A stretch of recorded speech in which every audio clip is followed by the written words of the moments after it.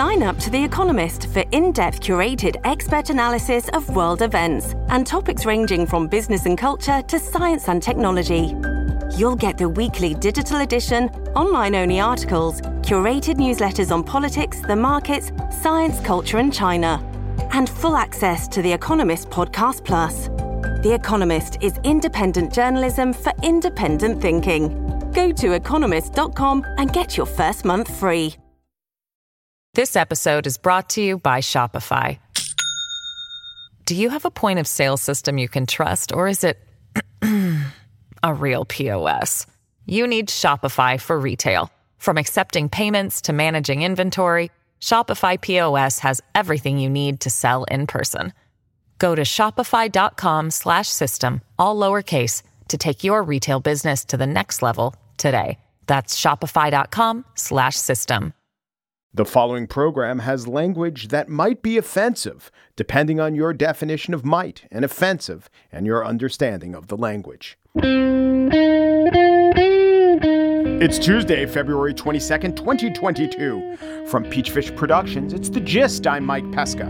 After Vladimir Putin absorbed parts of Ukraine into his Borg with but a word, Joe Biden took to the air to announce that his threatened sanctions would become his actual sanctions. So I'm going to begin to impose sanctions in response far beyond the steps we and our allies and partners implemented in 2014.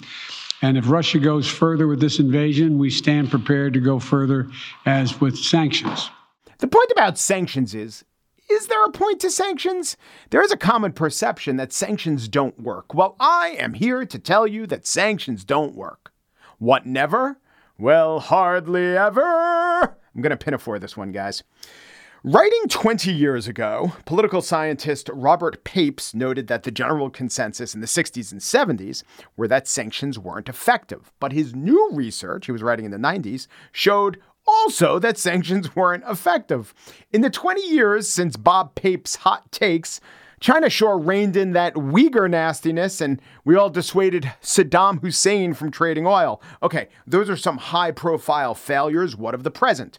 Well, the Washington Post notes that, quote, sanctions seem to be the main, if not only, Western weapon for dealing with Russian aggression in Ukraine. And the article listed 13 times sanctions worked. That's the title of the article, 13 times that economic sanctions really worked. But I read through them. It doesn't prove the point. Of the 13, there weren't actual sanctions 7 of the times, just the threat of sanctions. Now, I do think the threat of sanctions works because the threat of sanctions usually counters the threat of a state action. So really, it's only a battle of trial balloons. Not too hard to puncture those. Of the 6 times they did supposedly work, it was because a major power had tons of leverage against a wee foe. South Africa could sanction Lesotho because South Africa totally surrounds and could basically lay siege to Lesotho. A couple of those other 6 really don't count as sanctions working either, by my accounting. The list of the quote-unquote sanctions that hardly ever worked was overall so unimpressive that I have to go back to the original thesis. Sanctions don't work. Hardly ever. In fact, the article that I was talking about, Do Sanctions Work? It was premised on Putin's excursion into Ukraine, but that was a 2014 article. The Putin-Ukraine grab in question was his grab of Crimea and Donbas, the Donbass region. Crimea has been de facto Russian since 2014, and Donbas, that's the territory that Putin just claimed for Russia again.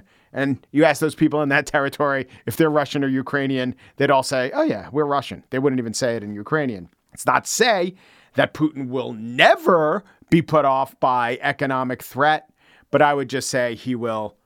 Do you want me to sing it? You don't, but I'm gonna. Hardly ever succumb to anything other than action. On the show today, a spiel about the verdict in the Ahmaud Arbery case. But first, speak of the devil, or this constellation of international devils. Moses Naim knows demagogues and autocrats. As Venezuela's Minister of Trade, he saw the Chavez regime kill off civic institutions in his home country. And as an executive director of the World Bank, He saw what Erdogan and Berlusconi did to their countries. His new book is The Revenge of Power: How Autocrats Are Reinventing Politics for the 21st Century. Moses Naim next.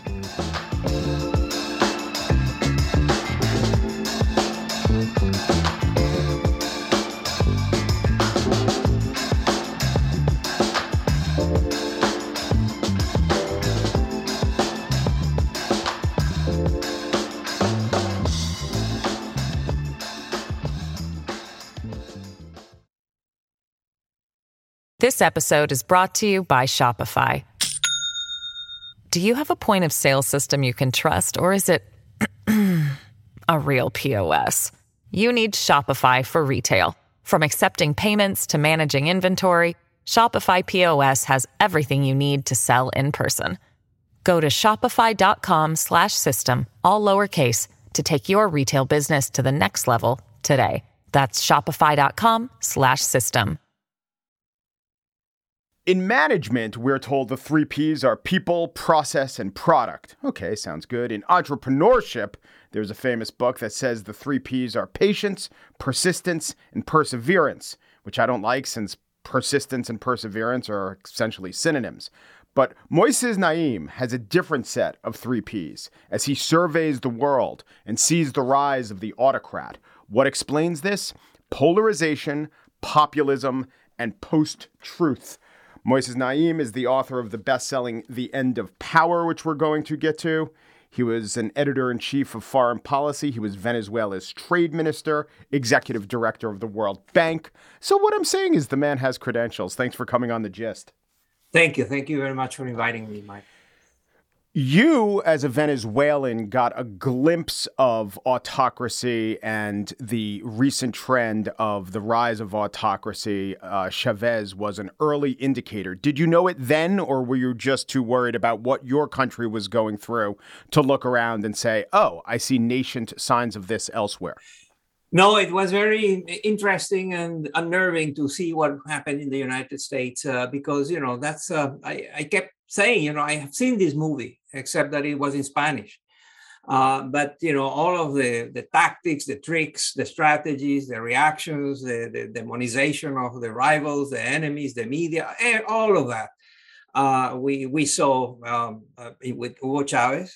Hugo Chavez also was copying others.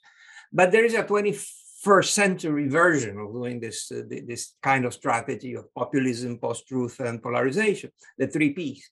They are very old practices. It is not like, populism has always existed and divide and conquer is also always part of the toolkit of autocrats and others, and propaganda and embellishing and lying and is part also of the toolkit of many politicians. So there's nothing new in principle there until you start adjusting and for the 21st century, for the new realities that we're witnessing. The empowering of individuals, the social media, of course, and the internet, bloggers and podcasters and YouTubers and influencers, all of that has changed the traditional ways in which these 3 Ps operated in politics.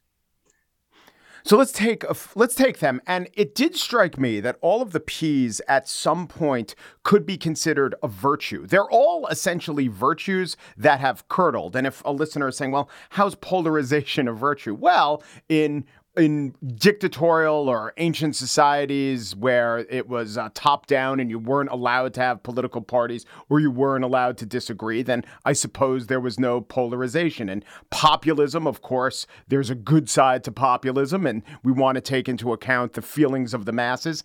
And while post-truth doesn't seem good, the idea of getting past certain gatekeepers and being skeptical of information, that is good. So that it does strike me that all of these horrible, pejorative attributes were once, or could be considered, a version of them could be considered something that's positive for society. That's a very insightful observation. That's true. What I just said, that's true. And in my conversations about this, I keep saying that a lot of these things are like cholesterol. There's good cholesterol and bad cholesterol. In polarization, for example, there is the good polarization, which is what you described. These people with different ideas, interests that clash against each other, and then a solution is found through votes and elections and so on, or adjustments, alliances, all that. So there is a democratic polarization that respects democracy and respects the right of the rivals to exist and takes it as legitimate to have that. So that's good cholesterol, that's good polarization, democratic polarization. But then there is the autocratic polarization, in which you deny the right of others that don't think like you to exist, to occupy a political space, to be participants in the political process. And that's the bad cholesterol, that's the bad polarization. And you can also say that with populism, there is a bad populism that essentially tricks people and promises that creates a profound division in society and nurtures the divisions and the wedge. And so that's very, very, very bad, because it ends up paralyzing the country. The country cannot make decisions, cannot think long term, cannot take tough decisions that have short-term costs, all of that. But then there is also the positive populism, which is a heightened sensitivity to the needs of those that have been excluded and marginalized.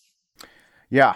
And so when you look at the personality of many of the autocrats in question, Duterte, Trump, certainly Chavez and Maduro after them, Erdogan, they are of the type, the clever thug is what I think about them. They're not stupid, but they're not smart. They're not, they embrace ignorance and they make that work for them. Why does that personality trait work?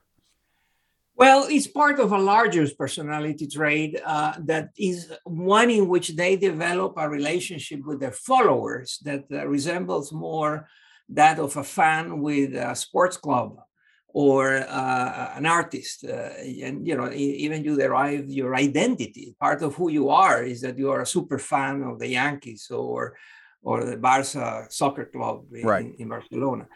So there's always a link between the leader and the followers that is based on his charisma, his legitimacy, his effectiveness, and so on. That's politics, and that's always has existed. But now we have an addition to that, which, fandom is the politics of fandom, in which these leaders develop a relationship with the followers that goes beyond politics. And it has to do with identity. It has to do with self-image and all of that. And so many of these autocrats are showmen, but not always, right? I mean, could Putin be considered, he's not a showman. He's not going to do these he does long press conference, but he's not going to do quote unquote entertaining speeches in front of rallies like Trump did, like certainly Chavez loved to do. How does Putin fit in with that? No, as you say, I think your description is accurate. It also has to do with, he's a very clear autocrat. He's not doing too much to hide the fact that he rules the country. Yet even him, with all the all-powerful Putin, has to go through contortions. And, he calls elections that he, wins with a very large margin. Why does he do that? If everybody knows that the elections are a sham, they're tricked, that no one is going to contest him in a significant way. So why go through the motions? And the answer is legitimacy. They have to grasp any possibility, even if it's minor and easily detectable as a fraud. They need to have the legitimacy. Yeah, and I think the West mistook democracy for liberal democracy or institutions. And if you have elections that, in the minds of many, got you 2/3 of the way to democracy, and it's just not true. Let me give you an interesting factoid that I read. I looked at the numbers. You know that democracy is in recession. There's a number of people living under a democratic regime has declined. Democracies are not doing well in terms of appeal and all that. Yes, yet I counted, and we have now in election boom. So a democracy recession and elections everywhere all the time for president, head of state, governors, state and local office elections. As we speak, I'm sure that there is an election going on for somewhere around the world. Mm-hmm. How do you explain that democracy is is down, is in a recession, and elections are booming?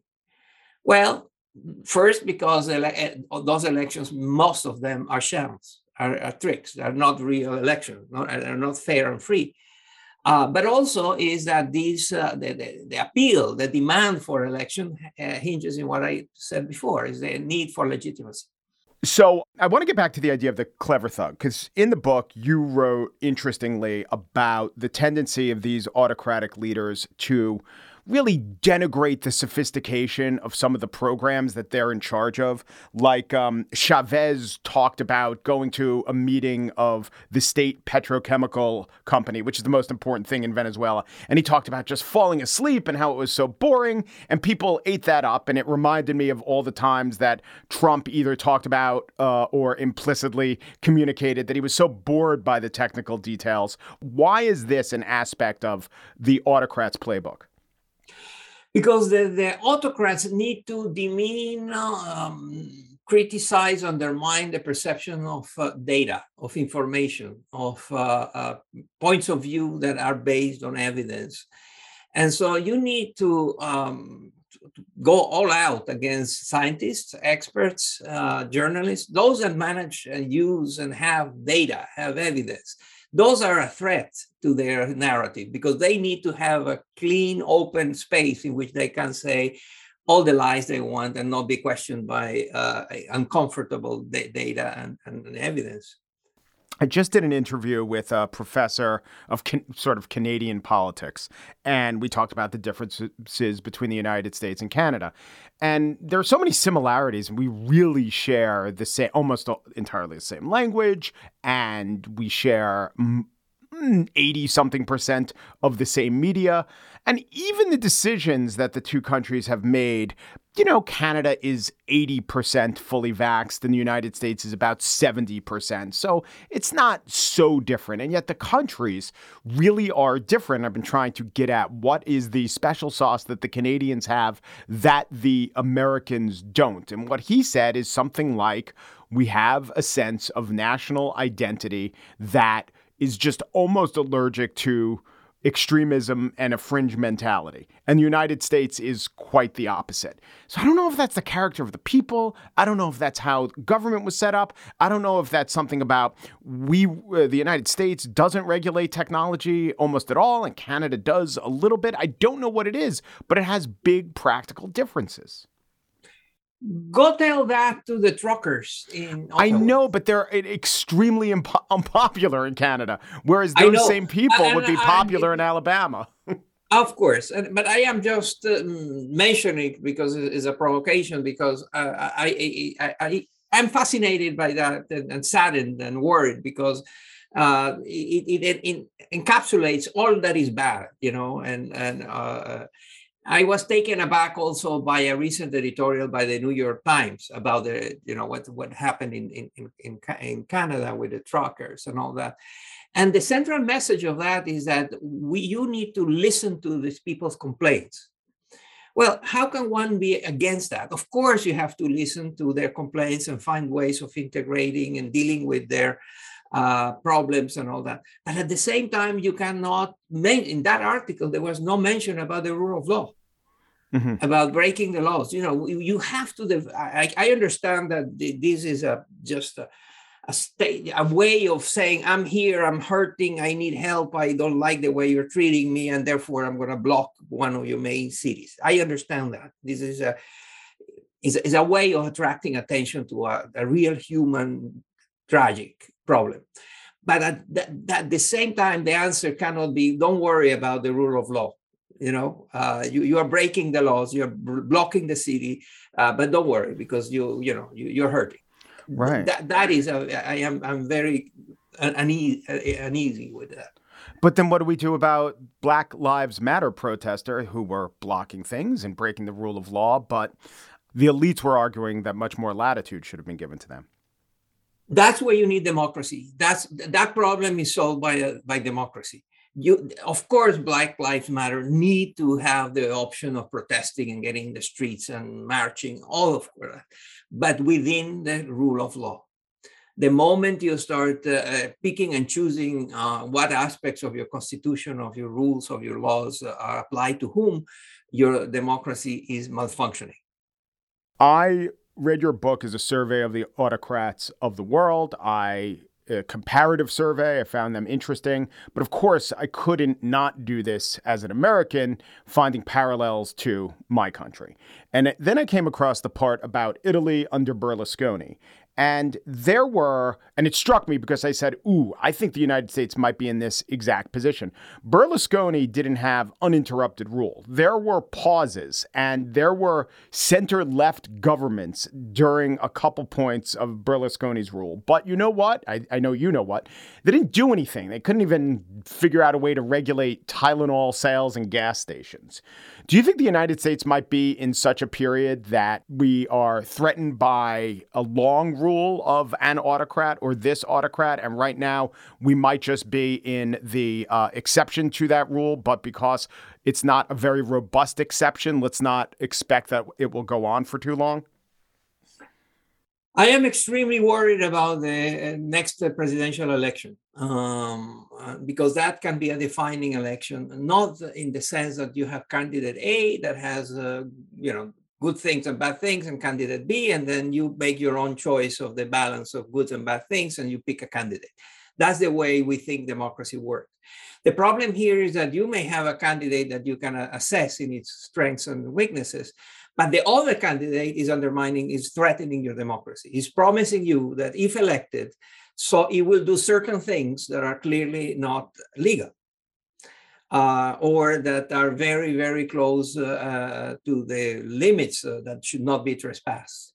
So, and again, I think a lot of this is happening stealthily.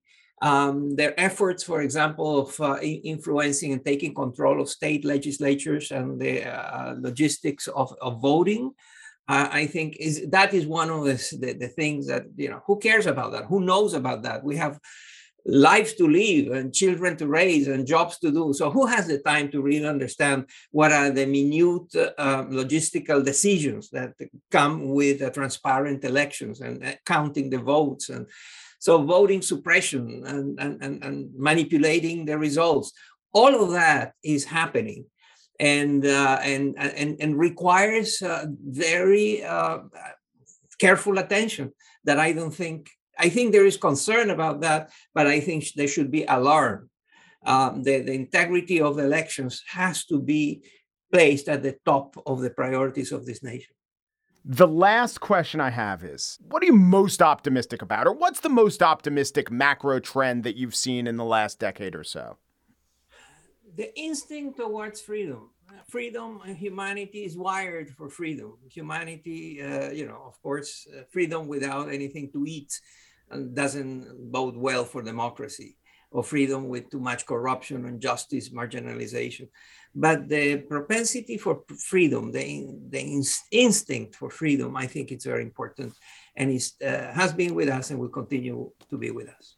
Moises Naim is the former editor of Foreign Policy and Venezuela's trade minister, and he was executive director of the World Bank. His new book is The Revenge of Power: How Autocrats Are Reinventing Politics for the 21st Century. It was a pleasure. Thank you so much for inviting me, Mike.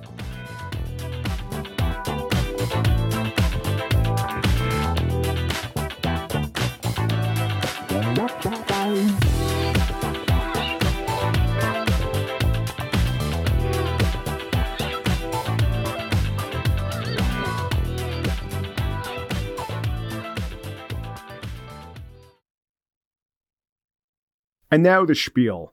The killers of Ahmaud Arbery have once again been found guilty of that crime, this time in federal court, with not just their actions, but their motivations in question.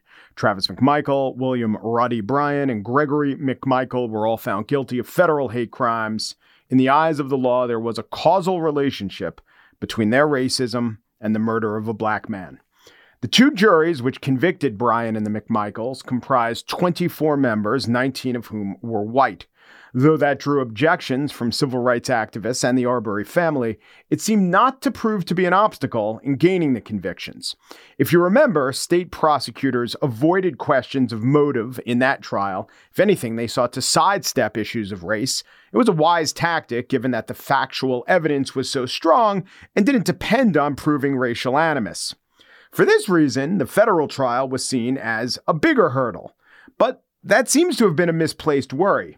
The jury didn't deliberate long, and we all were exposed to the paucity of compelling defense arguments. For example, the defense team actually argued in closing that if Arbery were a different black man, say a 350-pound man with a mohawk, actual example used, he wouldn't have been murdered, therefore racism wasn't at play. I hope the jurors weren't kept up at night by that one, but if they were, it was only one night. They began deliberating Monday afternoon, had a verdict by Tuesday morning. Justice was done, in my view, but there were some imperfections despite the correct outcome. Consider the question of if it was proper for this trial to have occurred at all. The prosecution and the defense had worked out a plea deal, which normally the judge would have approved. The defendants would plead guilty, and they would be sentenced to 30 years in federal prison. But the Arbery family, including Ahmed's mother, Wanda Cooper Jones, and other family members, objected to a condition of the deal that the guilty men's terms be served in federal, not state prison. Prosecutors absolutely have a responsibility to consult with the family, but they have no requirement to follow the family's desires explicitly. That said, no one would feel good about some sort of sweetheart deal that was pushed through over the objections of a grieving family. But reports were that the objection was specifically that the family wanted Brian and the McMichaels to serve their time in state prison because Georgia State Prison offers harsher conditions than federal prison. That seems less like justice and more like vengeance. And while you wouldn't want to anger or further aggrieve a grieving family, if their stated rationale for rejecting a plea deal is something no prosecutor would ever dare utter aloud, then as a rule of thumb, I'd be very wary of endorsing that justification. The other imperfection, if I could use that word to apply to the impossible task of righting an unspeakable wrong, is what we as the public got to see of the trial. Federal trials are conducted without cameras. The two trials in Georgia, one in front of the cameras, one behind the scrim of federal rules, offered contrasting visions, literally contrasting visions, or one a vision and the other a well-reported document, I suppose, of justice. In the state trial, the thoroughness of the prosecution efforts could be seen by citizens who demanded justice.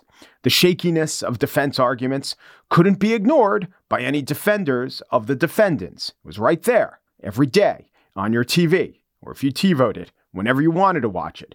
YouTube, court TV, was there right in front of your face. But in the federal trial, it was left to print reporters to offer secondhand accounts to convey the drama. As a result, it was less dramatic. But these trials, the Georgia trials, they weren't the only trials going on that convinced me that we need cameras in the courtroom when there's a societally important trial going on. There were also the Minnesota trials seeking justice over the death of George Floyd. Derek Chauvin, because it was conducted in front of the cameras of a state court, that became something like an exercise in collective justice. The federal trial, however, of Chauvin's co-officers, conducted without cameras, was far less attended to. Closing arguments in that trial took place today. Were you even aware of that? If it were televised, you would have been, and even with this war in Ukraine, it deserves a bigger slice of our attention than it's getting. Cameras don't cure or correct all misperceptions, but footage of actual testimony goes a long way to demonstrate why a proper or an improper verdict was reached. They're a civic good. When filming trials first became a possibility, video footage, film, the moving image, was scary. It was seen as malleable. It was seen as a less serious form of media consumption than the other dominant form, the written word. But now, actual long-form video, taken by stationary cameras with angles not changing, adjudicated by judges, they're actually a more staid and responsible form of media than almost everything else we consume throughout the day. It's an anachronism for federal trials not to have cameras in the courtroom. And without cameras in the courts, we wouldn't have heard, during the state trial of Brian and the McMichaels, their judge, Timothy Walmsley, at sentencing, deliver these words and thoughts about the philosophy of closure. Sentencing does not generally provide closure. I think Ms. Wanda Cooper-Jones also talked about closure. But I don't find that it really does. And I think that's an unfortunate thing. Because in this case, I think many people are seeking closure. The mother, the father, the community, and maybe even parts of the nation. But closure is hard to define and is a granular concept. Today, another significant grain contributed to the overall effort. Not closure, but closer to a just verdict. It would have been better if all of America could have had the chance to witness, moment by moment, the course of justice taking effect.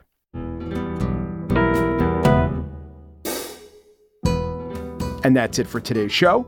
Corey Wara is The Gist's assistant producer. Joel Patterson is our senior producer. Michelle Pesca is senior product purchasing agent for Peachfish Productions. The Gist is presented in collaboration with Libsyn's AdvertiseCast. For advertising inquiries, check out advertisecast.com/thegist. Umpru, depru, dupru, and thanks for listening.